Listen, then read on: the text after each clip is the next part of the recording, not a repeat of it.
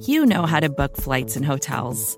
All you're missing is a tool to help you plan that unbelievable travel experience. That's why you need Viator. Book guided tours, excursions, and more in one place. There are over 300,000 travel experiences to choose from, so you can find something for everyone. And Viator offers free cancellation and 24/7 customer support for worry-free travel. Download the Viator app now and use code Viator10 for 10% off your first booking in the app. Find travel experiences for you. Do more with Viator. Hey, this is Scott Galloway, author, professor, entrepreneur, and most importantly, host of the Prop G podcast. We got a special series running on right now called The Future of Work, where I answer all your questions on, surprise, the future of work. Questions including, what are we missing when we work remotely? Or how do we handle work-life balance when a major opportunity comes knocking? From the provocative to the technical, we're offering insights you won't want to miss. So tune in to The Future of Work, a Prop G Pod special sponsored by Canva. You can find it on the Prop G Pod wherever you get your podcasts.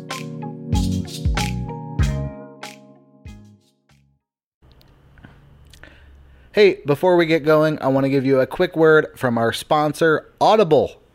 No one has more books read aloud than Audible. And 180,000. 180,000. Hell of a lot of books. It's a lot of books. People who listen to the show are probably the kind of people who like books and like listening things aloud on their commute and what have you. So I suggest they go over to audiblepodcast.com/longform. What's that URL? audiblepodcast.com/longform. You'll get a 30-day free trial as a listener to the show. You'll also be supporting the show. Everyone will win. Here's the show. Thanks, Audible.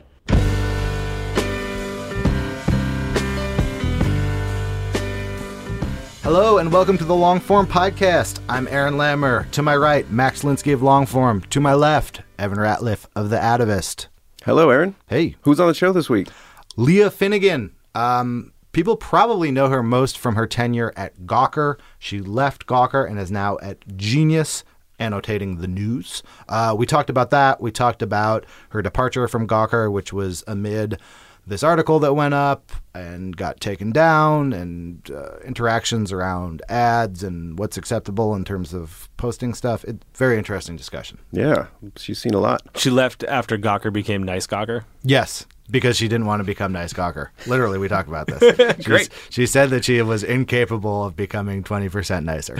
So I found her quite nice, though, and I hope listeners will as well. Well, Aaron, if you wanted to find more nice people in the world, how would you do that? I mean, I find that email is full of good vibes. Courtesy. Exclamation points. It is. Like, I think that email is a nicer internet, and there's no monkey out there nicer than the MailChimp monkey. So true. So true. Over 8 Lovable million, little chimp. Over 8 million. We've done over 180 MailChimp promos without even mentioning the MailChimp monkey. But it's deep in my dreams because in addition to supporting this show for years and being a rock in our universe, they've also mailed me a bunch of these really comfortable T-shirts that my girlfriend sleeps in. And so I see that MailChimp monkey all the time. You were basically in bed with MailChimp. I have so many connections to MailChimp. Oh, I got another plug while we're at it. Hey, plug. Talk about it. We got a new Atavist magazine story out. It's at magazine.atavist.com. It's by Mitch Moxley. It's called Sunk. It's about a giant Chinese movie production for a movie called Empires of the Deep, which was supposed to be like Avatar, but made in China with international stars, except they weren't stars and the whole thing fell apart, and it's incredible. Mitch Moxley, our office mate. Mitch Moxley has been telling me about this story. He's an understated man, yeah, and he could not contain how crazy this story is. If Mitch is plugging it, it's got to be very good because I don't think he's ever plugged anything to me. The top 10 most animated times I've seen Mitch Moxley have all been talking about this story. Shouts to Mitch Moxley.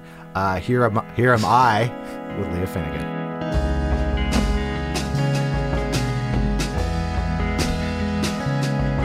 Welcome, Leah Finnegan. Thank you. You've kind of had an unusual journey to end up as the news editor of the former rapgenius.com. You started at the Times. Is that your first journalism job? I started at the Huffington Post. Okay. So I was in grad school at Columbia for journalism, and I got offered a job at the Huffington Post, so I dropped out of grad school. And a funny story is that they somehow mistakenly sent me my degree. So wow. I have a degree from Columbia in journalism, but I didn't graduate. Are you at all worried that someone from Columbia Journalism School could be listening to this and go back into your files? Yes, sure, but my mom framed the degree. Yeah, she's not going to give it back. Right. It's in a suburb of Chicago that shall not be named. Okay.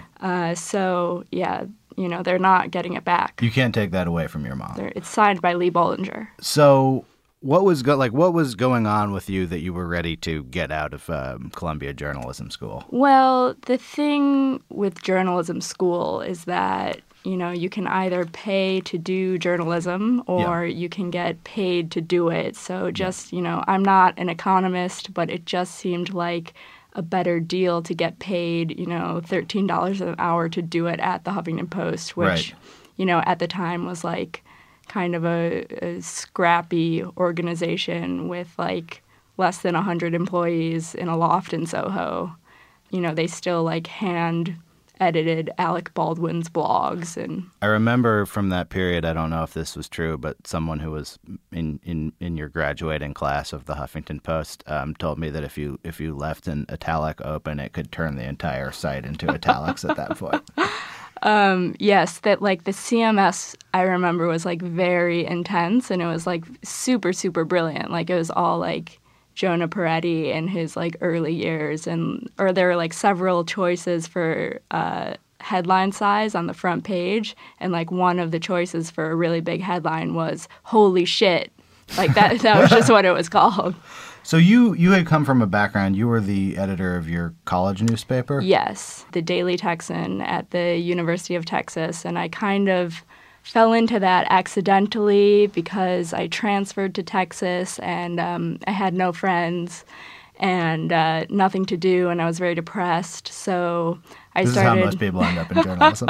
Right. So I started writing for the newspaper, and getting $10 a week to write a column was like, it was really fun. And then an associate editor on the paper had an internet gambling addiction, so he was fired. And then the editor at the time was like, do you want to be an associate editor because you have good grammar? And like, this might be fun for you. So I was like, yeah, sure, sounds fun. And then I was like, oh, like I can get paid to do this really fun thing, like writing and editing. Like, this is amazing. It's kind of like discovering capitalism. Whereas like I had been going to a liberal arts college where I was planning on like majoring in anthropology and becoming a professor, which, I kind of shudder to think where I'd be now.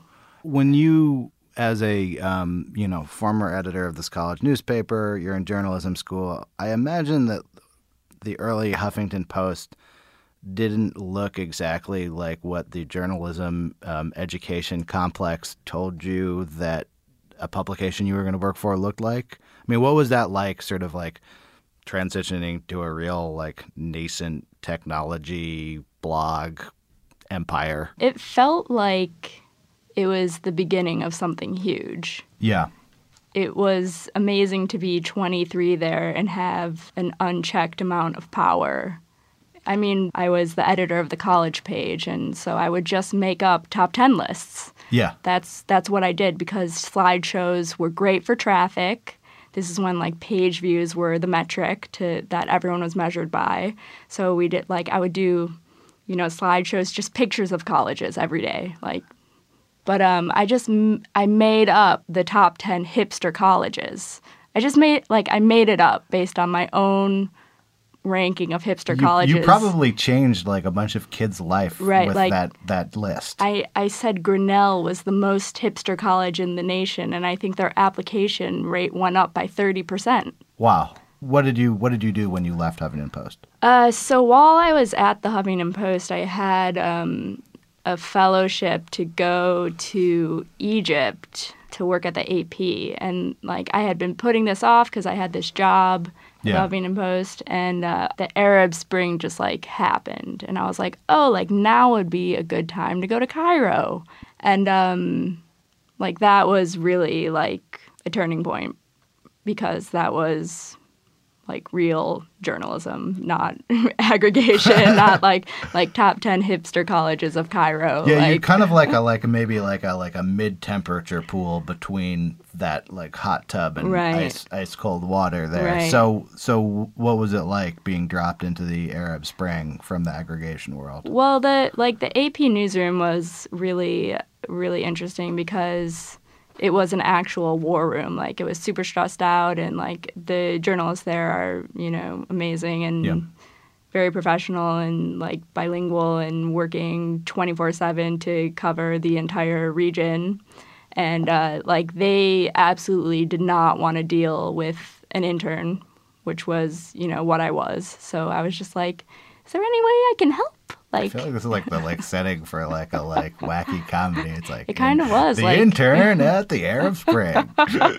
Like the bureau chief was this grizzled correspondent who had been in Iraq like when Saddam died. Like he was the first reporter there, and I was like, what should I do? And he was like, well, you can go to Tahrir Square, but if it gets messy, just leave. And I was like, okay.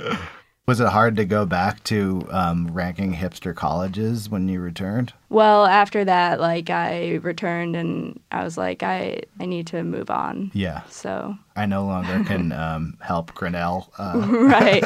I'm always curious about how these different kinds of experience come off to employers because there's something about the aggregation internet world and then the reported internet world that feels a little bit like when you give like a stand-up comic a sitcom. They're related. Like many people end up having both jobs, but they're strange bedfellows. I mean, the New York Times was really, they're really interested in anyone who has internet experience. Mm-hmm. So working at HuffPo was an advantage. And I think I interviewed at the Times for like 4 months. It was like, trying to get into the CIA and, for numerous different jobs. Yeah. And just like kind of like begging and being like, please, please. And eventually you were successful? Yeah. Yeah. And I was like, I'm going to work here forever. Yeah. Until I'm dead. How did that work out? It didn't. Yeah. Did you easily at least have like 1 year of feeling like you could work there forever, or was it pretty immediate that you knew you wouldn't work there forever? It was like a slow realization, I think, because it's, it's not a place that is super receptive to upward mobility of like very young people. Right. Is that something that is a tension with younger people working there? Yeah, definitely. And like I was hired in like a class of like young assistants, and we were all kind of told like, don't expect to like move up here. Right. Like you should leave and come back. And I was never really sure if it was like a mind game or if it was like the truth. Like a lot of it is like political jujitsu. Right. And some of it is just like discouragement. It's like S&M. Where did you want to get at that point? Like, where was it that you wanted to get that you felt like you couldn't get at the New York Times? That's a good question. I mean, probably the half of it was that I didn't know. Like, you want to like be able to write what you want, which is not really a possibility at the Times because like everything is so entrenched in a specific style. Right. And like you're not going to get to be editor because you can only be that when you're 60. And what was it that you wanted to write at that point? Just like anything. Yeah. Like, they were experimenting with blogs. Yeah. And, doing like more like free writing. And I did like some reported pieces, but I was always just kind of like, this is weird. Well, it's interesting when you I was on your Twitter before you came in here. Oh, interesting. I was looking at your Twitter. Did you see all the pictures of Justin Bieber? I saw a couple pictures of Justin Bieber, yeah. I was looking for actually links because I know that you have this initiative, and I want to talk about this in a bit, at Genius of sort of annotating web pages. Right. And I was like, where can I find some of these web pages? And the easiest way to find them was reading back through your Twitter and seeing ones that you had annotated. But what I noticed was like I know your work primarily from Gawker, from this time you spent at Gawker. And when I look at the sensibility of like your Twitter and I look at that period of Gawker, I'm like, okay, yeah, I can see how that same person made this stuff. Like I can see how you edited these pieces, how you talk to these writers. When I see that Twitter and I imagine you working at the New York Times, I'm like, oh, that might seem like kind of discordant, you know? But there are people, you know, I think of people like Jenna Wortham who do kind of like bridge that gap, but it's new and it's unique that there are people with those kind of voices. For you, at what point did you realize like, actually that thing I'm like doing on Twitter, that's kind of more like what I'm like than a person who's going to like wait 45 years to become editor at the New York Times? I think probably when I got to Gawker, I was like, oh, I am a person. Yeah. I am not like a brand. Yeah. I cannot bow to a brand. Hey, I'm going to pause things here briefly for a word from our sponsor, Squarespace. Max, Squarespace, they help me put up those websites so fast. Yes, there's been many occasions in which we've needed a website. It's been on your to-do list. It's stayed on your to-do list. Okay. So Squarespace has a simple, intuitive process to put up a website. You can add and arrange your content and features with the click of a mouse. No code necessary. Plus, you get a free custom domain if you sign up for a year. That is excellent. It's a good deal. You get that free custom domain. You put a beautiful template on it. You are good to go. All of a sudden, you look like a pro. Our listeners, go to squarespace.com and enter code LONGFORM. You will get 10% off your first purchase, and you will be supporting this show. Squarespace, set your website apart. Here we are back with Leah Finnegan. Were you hired at Gawker as a features editor? I was hired as a senior editor. A senior editor, okay. Yeah. I'm always curious. I kind of understand what a newspaper editor does. I understand less what an editor at Gawker does every day, and what the relationship between a URL produced on the Gawker domain and the person who is uncredited as that editor of that domain really is. I mean, you know, if you ask like Nick Denton, he thinks like an editor at Gawker copies and pastes text into a box and presses publish. Right.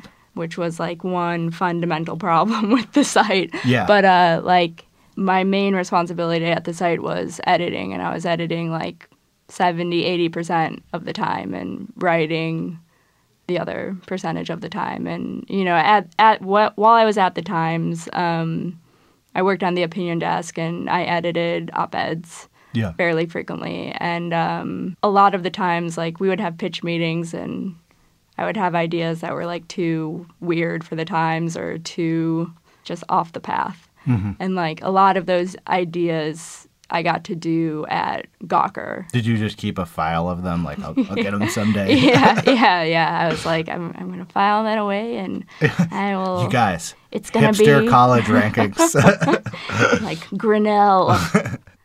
I'm always sort of curious as to when something has that kind of volume, like where are all those ideas coming from? When you need to, what does Gawker post? 20 posts a day? Like 40. 40 posts a day? Yeah, now it's like 4. Like how much friction is there between the idea and the post when you're trying to hit 40 a day? And that's basically in like an 8 or 10 hour like main window. So you're talking about like one every 15 to 30 minutes, say? Yeah, I mean, I would be working on like longer posts, like, 1,000 to 3,000 words and doing like 1 to 2 of those a week. And those take like a few weeks of editing. Yeah. And, from conception to completion, it's a long process, to make that good.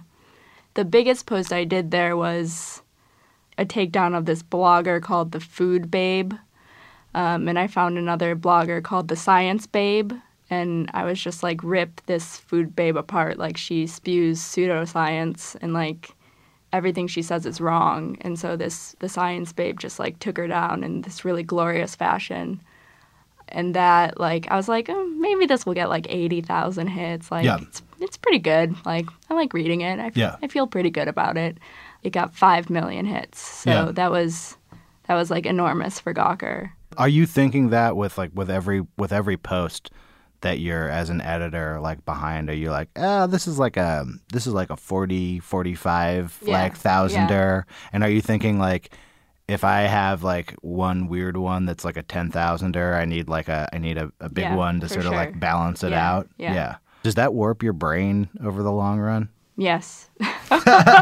Maybe in a good way. I don't know. Once you're like deep in the page views, like, are you kind of thinking like, I got to start like thinking of good high page view ideas? There's no formula for like what's going to hit. Yeah. There's no guarantee. And you're kind of riding the news cycle also, right? Because it's like, just because you had the story you described, it's not like you can be like, damn, I need another like scammy food blogger to like pop up so I can take her down. Right. It's just like, what is a phenomenon? Like, you're only going to get one 5 million person post a year. And like, in the scheme of things, like that was one of the biggest posts on the internet last year. Yeah. And 5 million isn't even that much. No. Well, yeah, I'm guessing if we went back and look at the scale of these like Huffington Post days, like it would be like, yeah, we got like 10,000 hits on that story. I mean, there's this kind of constant inflation of the page view. Right. I don't even think like, I always actually sort of notice that you, even in the New York Times coverage now, you see like page views and like YouTube plays cited as signs of popularity. And a lot of times they're like, after that, he was a viral success. His video got 220,000 views. I was like, that's not really very many views. Yeah. You know? I mean, one of my duties when I worked at the Times was to tabulate page views for the opinion section, like using this really archaic program. And they didn't want me to email the page view like roundup to people because they didn't want it to be forwarded, because they didn't want anyone knowing how many page views their pieces got. So in Gawkerland, those numbers are public. Like you can basically tap into the back end of Gawker and look at page views. Well, the page views are on the page. Right, they're on the page. There's a little fireball and it says how many page views it is. The editors are ranked by... I mean, I guess I'm just like, how does that feel? Like, how does it feel to be ranked with your other employees? It doesn't feel good, but there is always like ambient tension over traffic. Yeah. It's like, how can we get more traffic? And now, right now, it's interesting because there's a conversation like everyone's stressed about traffic. Like everyone's like, traffic is down everywhere. So I'm like, maybe like a sect of people died off and we just don't know about it. Like, or maybe we hit the like traffic ceiling. You know what I mean? But I'm interested in, it seems to me that kind of an experience of working somewhere like Gawker is a more personal experience than working somewhere like the New York Times. You're putting a certain amount more of your own person on the line by doing it. Yeah. Both in the like, I can see exactly what your job performance is like. It's on the internet as relative to your coworkers. Yeah. But it also seems like when there is a blowback, you can say pretty confidently, like, at least one story that Gawker posts every year, there's going to be, like, a significant blowback. Right. A lot of that falls directly on the writer. Yes. The writer is more vulnerable. Right.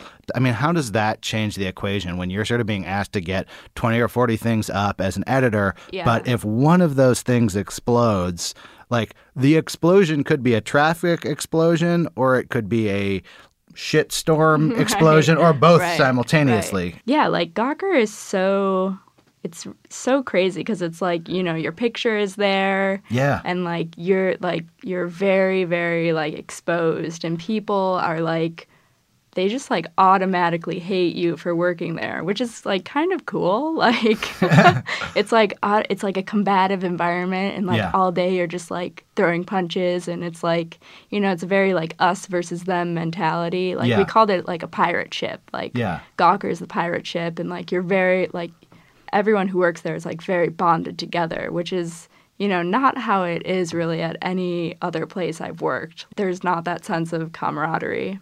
Does that sense of us versus them and camaraderie extend to the bad times? Like, do people stick by each other when the shitstorm starts? Yeah, definitely. Yeah. And like when I took the job at Gawker, I was like, well, I know this will probably end badly. I will probably get fired, but Yeah. this seems like fun, and Yeah. I really like Max Reed, so I'm gonna do it. What was it about it that you knew it would probably end badly? Because every editor has gotten Right. fired, Yeah. and with that, his or her staff gets the boot Right. as well. So, I knew going in as an ally of Max's that if he left, I would be gone too. Right. And he was 4 months into his editorship when I started, so he had about a year and a half left, and sure enough, he left it exactly a year later. And what does that do to the social relationships among the people who are working there when the house is constantly getting cleaned out and one person's coming in as someone else is reaching their 1 year termination point? There's a lot of post-traumatic stress disorder. Yeah. I think this is kind of my secret belief that we're going to find out this kind of style internet publishing is terrible emotional abuse and all this. Yeah, absolutely. Because I say it as a joke, but I also for every internet outrage storm, there is a person out there, and I kind of wonder about the collateral damage going both directions of just people constantly being you're terrible, Yeah, totally. Leah Finnegan mean is a Google search term, and it's just from Gawker, and I'm just whoa, that. I'm from the Midwest, I'm really nice in person. Yeah. But at what point did it turn dark for you? When did the good times end? Like I said, there was always ambient tension because when you're working with an unpredictable British millionaire, you don't really know what his next move is going to be, and that was the good part of Gawker's. You only have this one owner, so you're not beholden to Putin's interests, which they might be now. I don't know, but you are also, if whatever he wants, he gets. It's his company. Right. You're kind of lucky to work there and that he pays you to do this ridiculous thing, which is blog. Yes. Make little blogs about the media. The piece that I know that sort of precipitated your exit from Gawker was this story about a married heterosexual executive for a media company having liaisons with a possibly mentally ill male escort who revealed his correspondence. Is that a decent summary of the article? Right. He was paying this man allegedly for prostitution. And there was some sort of vaguely extortionate-y kind of stuff in the emails of the man sort of demanding money for his silence. Right. Now, when I tried to sort of reconstruct, I kind of looked around the internet and I was trying to reconstruct exactly how this whole thing went down, and I have my own views on it, and I won't try to be too opinionated because I'm actually curious about how something like that looks from the inside. Yeah. But from the outside, I was kind of that does kind of seem like something that Nick Dooden would publish. It's the kind of thing that I can imagine in the very first incarnation of Gawker, that's the kind of controversial material that is wow, other people wouldn't do it, but I would do it. Right. And then it came out now, and people were kind of this is hideous. Right. And there was a kind of weird sort of wait, but I thought I was supposed to pick whatever pull quote for the back that I wanted kind of moment about it where he was sort of saying this isn't what we do. Right. And anyone who'd been paying attention would be it's kind of similar to at least what you used to do. Right. How did from within, how does that feel when you're kind of not sure what the line is and you're both being encouraged to test lines and also have personal repercussions for crossing them? It was super confusing. It was a total shit show, and no one knew what was going on, and there were secret meetings and secret ballots, and everyone was I'm resigning, I'm resigning, I'm resigning, I'm resigning. And I was what is going on? Part of the reason I went to Gawker was that spirit of wanting to fuck shit up, being into gossip, wanting to talk about things that people didn't necessarily want to talk about. And the stories that come to mind are Bill Cosby and the recurring rumors about Louis C.K. and Fred Armisen, just men who do gross things, and like there are rumors that maybe have truth to them, but like the Times would not report on them. Yeah. Because they can't like really nail it down, but Yeah. Gawker will report on them. And, I think that spirit is really important, like saying what no one else will say, just so it's out there and like. But couldn't you say that Donald Trump is also saying what no one? I mean, okay, let's take that Louis C.K. example. Yeah. As I recall, the story was basically some guy said his friend was in a backstage with Louis C.K. and he whipped out his dick and asked her to do something with it, something to that effect. Yeah. And I remember reading that and being like, this is a pretty weird and thin story when I read it. Like, even for a, like, allegation, it was kind of unclear. It was like, and then I, like, told him to call me, but he didn't call me back, but he left me a message. It was like a guy telling you a story at a bar about how he had confronted Louis C.K. was kind of how I took it. Why are you driven to pursue a story like that?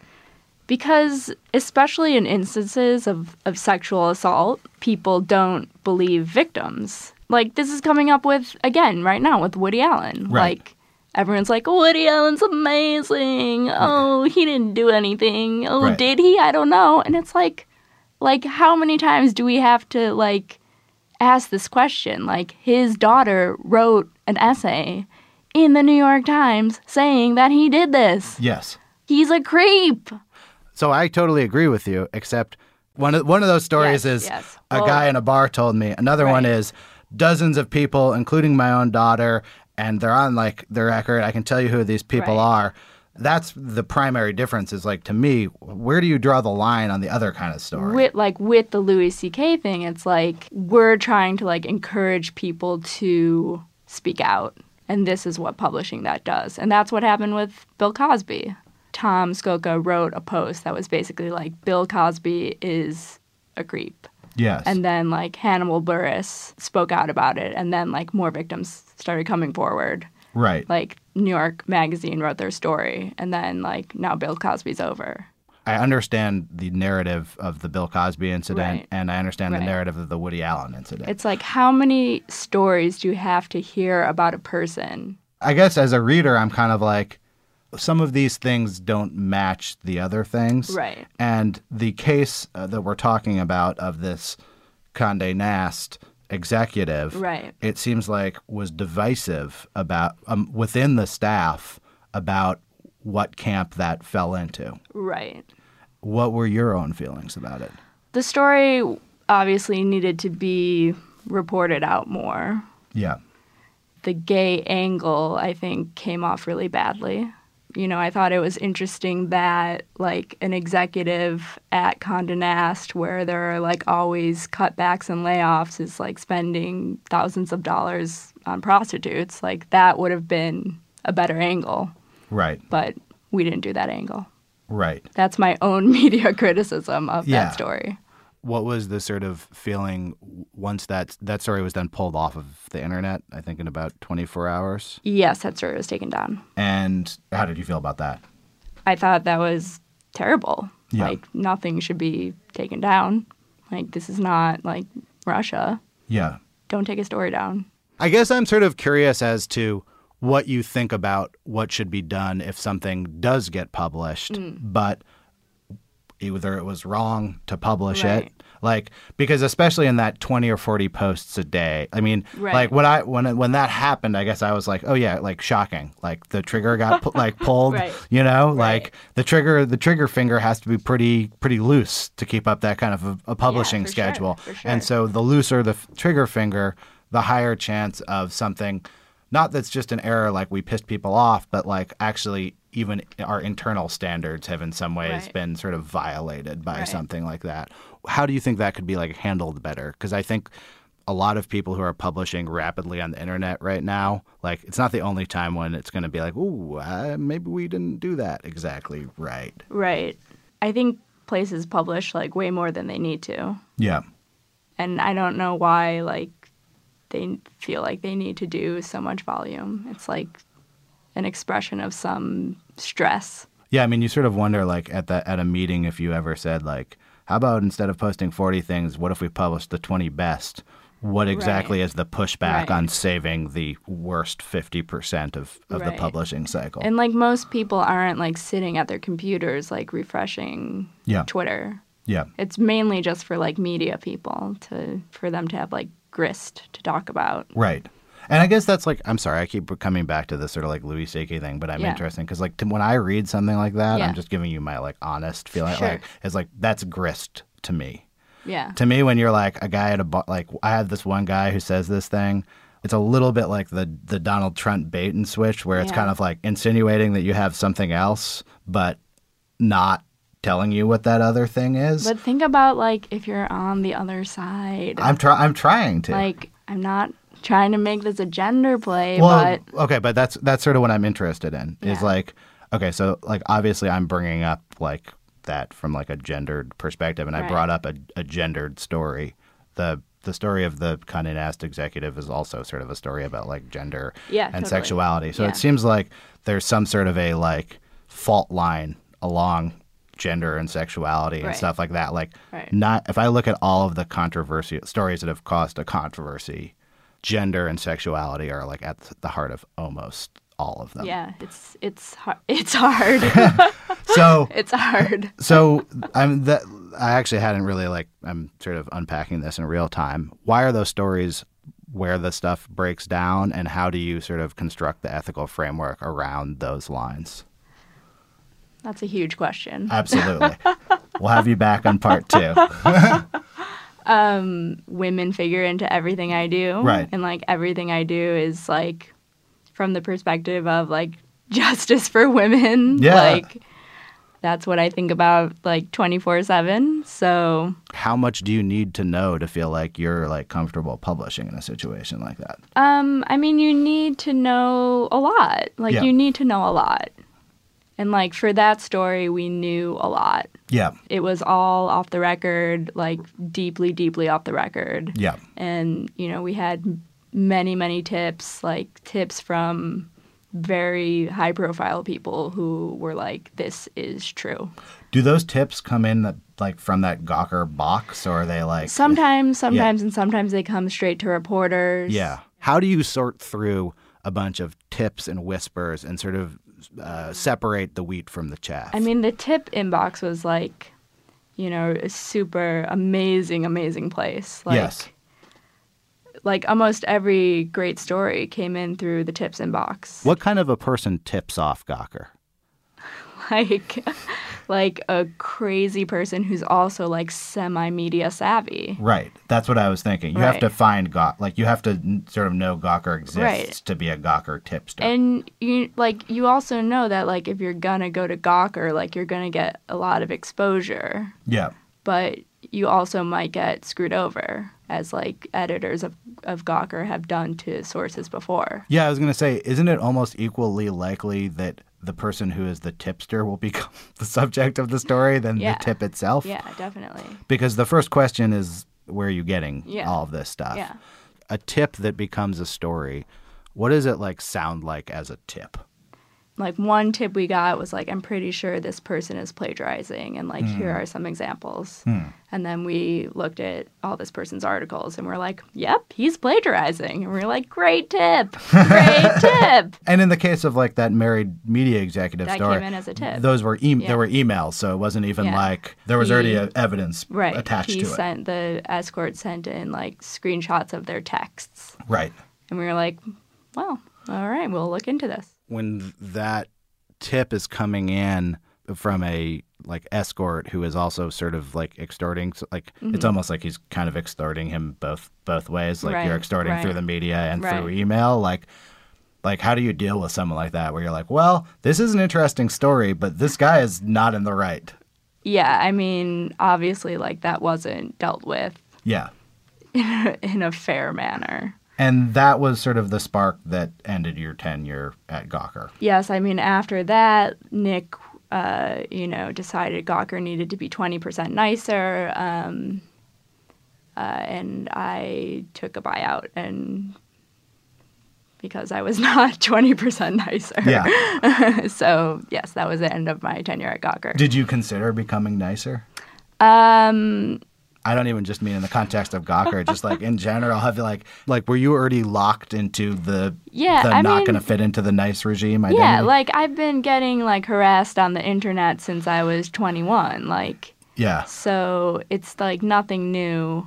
Yeah. For me to be like given shit, and I like really don't. It doesn't really bother me. So. Is there like a cumulative weight to all that shit over the years? Like, does it wash off for you, or do you have to carry it around in a sack? It's like an armor. Yeah. So it dries. Yeah, it dries.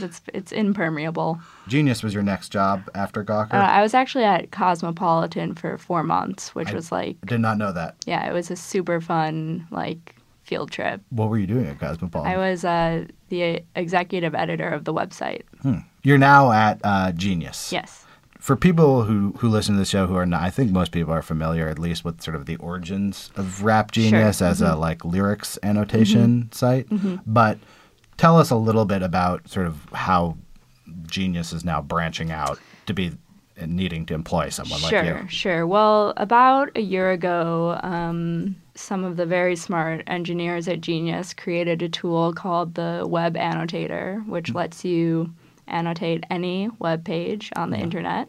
And some of the stuff was kind of already happening with people like copying and pasting in like political speeches and that kind of stuff. Yeah. There's sort of a backdoor way to do onto it. Genius.com. They didn't really know like what they wanted to do with the tool, and then like they reached out to me like last fall, and you know they were like, we're thinking about what we want to do with this web annotator. Like we want, you know, they had like this platform called News Genius, and you know they were trying to come up with a vision for it. And at first I was like, this is, you know, interesting, like annotating news stories, like what can we do with this? And like, you know, at Gawker I had done like a lot of media criticism, which I love doing. Yeah. And it's like a totally rarefied field. Sort of invented by Gawker almost, or at least the like way it kind of works nowadays. Right. I mean, like no one reads it except media people, but that's like a very special audience. So, Genius and I just began talking about like what we would do with News Genius and the annotator. And I was like, well, what if I annotate news articles and like use it as a tool for media criticism? Which makes a lot of sense because I feel like a lot of the trouble actually that places like Gawker and other places have run into over time is kind of like articles that are copy and pasted out of other articles into this article so that they can be commented upon. And there's a certain elegance to retaining the original web page while you annotate it. Right. And like writing a blog post, it gets old, and like writing is so, I hate writing. Really? You know, you can like engage with text on Twitter, you can do it like on Facebook, but it's not like, it's just cool how you can go like inside the page. Yeah. With the annotator. So I was like, this could actually, this is cool. This could work. So what is the difference in sort of working directly on the text rather than sort of republishing? Like, what have you found with that as an experience as a way to criticize media? It makes the experience like a lot easier. And it's more kind of stream of consciousness in a way. It's kind of humbling in that I'm like, well, I have like the entire internet before me, and like I don't know anything about like so much. But I'm going to like work on what I really know and then like ask smart people to do the other things. I wonder how you like avoid the pitfall of like, I feel like a lot of media criticism, like you kind of only hear about the media when it's fucking up. Right. Do people want to read a bunch of like the worst articles annotated for their failures? Yes, I think they do. Yeah. I mean, because like the media is it's really bad, and like no one like does, like there are media critics, but there's no like who is watching like journalists every day, and like what, like there are so many like shitty articles in like the Post and the Times and that are just like totally unchecked. Yeah. And they're just like really sexist, or it's almost like there needs to be like a public editor for the entire internet instead of the New York Times. Right. No, for sure. And like Margaret Sullivan can't do it all. Right.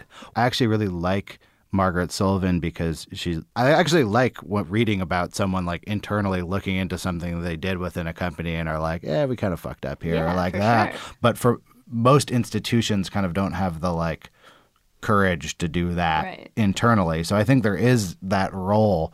But like, who's the audience for that stuff? Is it just journalists, or is there actually like a layperson audience for that kind of criticism? I think there's definitely a layperson audience, and I think like especially with like younger people who aren't like reading the big dailies necessarily, like they, you know, automatically question authority. Yeah. And so they like are looking for holes in things, and you know, there are so many like questionable news sites now, and it's like, are these good? Like, is BuzzFeed's news legitimate? Like, is it trustworthy? Like, I think people are horrible. Like, given the like free reign to comment on the internet, all I've seen is atrocities. I mean, and I've seen it like at the lowest level, and I've seen it at the highest level. So now you're kind of engaging in being like the master commenter in a way as being your job. Right. Are you able to find other people who are not like horrible to comment alongside you? Yeah, I mean, that's what has been like super reassuring, is that the people who like come to use the annotator are like, number one, they're literate. Yeah. They write in full sentences, and like they know what they're talking about, and like they're very nice and thoughtful. Yeah. And like, you know, I read pretty much every annotation that comes in, and like, I'm like, wow, like these are pretty good. Like, these are real people. They're not like Obama killed my baby 44. Do you think it's better at the stage you're at now with Genius because it's kind of smaller and it's like a sort of early adopter pool of commenters? It's not that small. Like, 8,000 people have the Chrome extension. What is the stuff that actually does merit annotation and comment? Like, what works?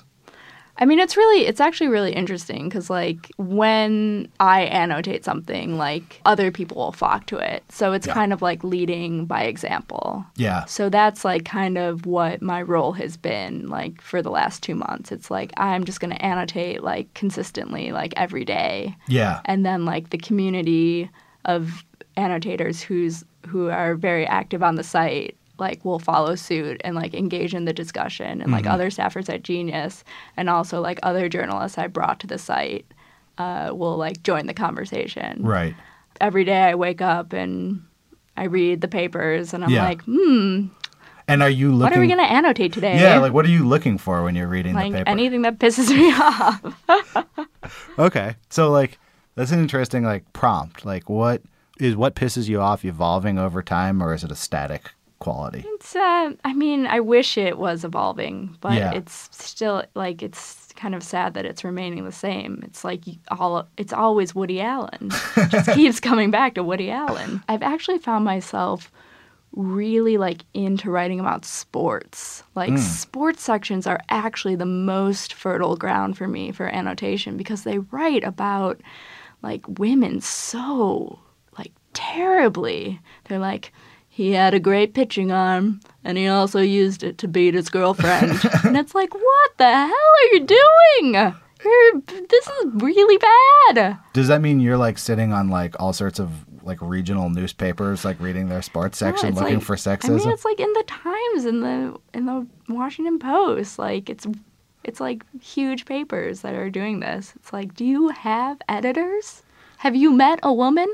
Caring about that topic for a period of years, do you see any evolution? My hope is that they'll read these annotations. Yes. Sometimes I tweet them at them, or I follow them on Twitter to intimidate them. Genius is like a startup. It is a startup, yes. With, like, a beautiful, like, office and, like, venture capital funding and all of this stuff. And it's like you're, like, in this, like, big glass and steel machine, like, calling out sports writers for their, like, latent sexism. Like, how are you regarded internally? Like, when someone from Genius who's like, me, I'm just, like, the biggest rap annotator, and you're like, I've just been calling out sexism in sports sections all more. Like, what do they think of you? We're all good. Like, we're all, you know, they're teaching me about rap. Like, I'm learning about Drake. Yeah. Like, who is Drake? I don't know. Like, I'm learning. You didn't know who Drake was until you got the job? Like, I vaguely knew, but, what is music? I don't know. I have, like, one album on my phone. It's Justin Bieber. And, like, I'm teaching them about, how the media is bad. It's a really good, like, give and take relationship. If you were working at Gawker and I was like, rap genius or genius, you'd be like, all right, we're going to make fun of these dudes. Like, I don't even have to, we're sitting at a computer here. I haven't actually looked for this, but I'm pretty sure there is a Gawker article from your tenure ripping on the guys who run Genius. There is no love for Genius, but, at Gawker, there's no love for anyone outside of Gawker. There's only love for those inside Gawker. But I guess I'm curious, does that, like when you first meet those guys who are running Genius, are they like, oh, you from Gawker? Oh, let me pull out this file of you inside. No. Like the skin is thick enough. No, I respect them so much because they're like, we love Gawker and we really love your writing and we want you to do that here. And I'm just like, oh my God, I am thankful for this opportunity. How many more chances am I going to have? I'm happy to do this for as long as you want me to. I hope forever. Yeah. And your role now is kind of the Uber comment. You're like the Uber annotator. I'm the annotator in residence, and I'm also forming partnerships with other media organizations and bringing other people in to annotate. So getting people to use the tool, increasing awareness of the tool.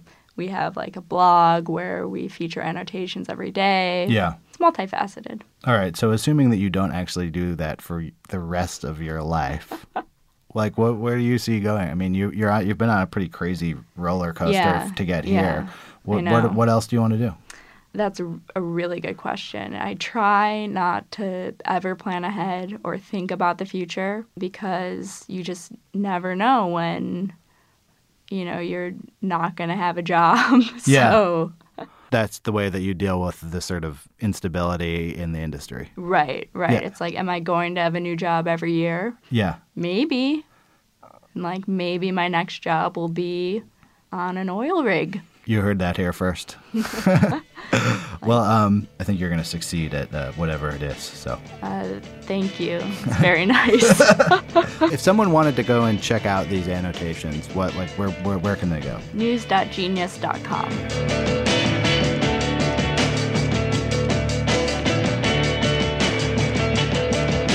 And that was the Long Form Podcast. Thank you very much to Leah Finnegan. Thanks to our editor, Jenna Weiss-Berman, our intern, Courtney Harrell, my co-hosts, Max Linsky, Evan Ratliff, our wonderful sponsors, MailChimp, Audible, Squarespace, and wait, I have one more to tell you about, and that's Trunk Club. They make it easy to look your best in clothes that fit you perfectly, handpicked by your own personal stylist, for free with Trunk Club. That's right, your own stylist picks out clothes. They send them to you. You keep them if you like to. Otherwise, no obligation. It's not a subscription service. There's no monthly fee. The stylist is free. Shipping's free.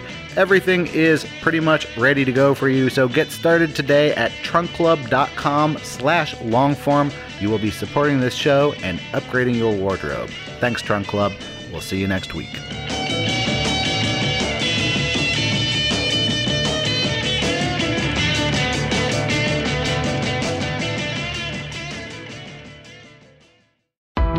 Why do you run? Why does anyone? I always thought that runners loved running, and that's not the case. Most runners hate running, but they choose to do it. In the new docuseries Running Sucks, brought to you by Teen Milk, Abby Ayers learns why women runners everywhere are driven to go the distance. It really is about taking my power back and proving myself wrong. Teen Milk is about fueling women's performance and helping them along their marathon journeys. You can sign up now for the inaugural Every Woman's Marathon taking place in Savannah, Georgia on November 16th, 2024. Learn more and register at everywomansmarathon.com.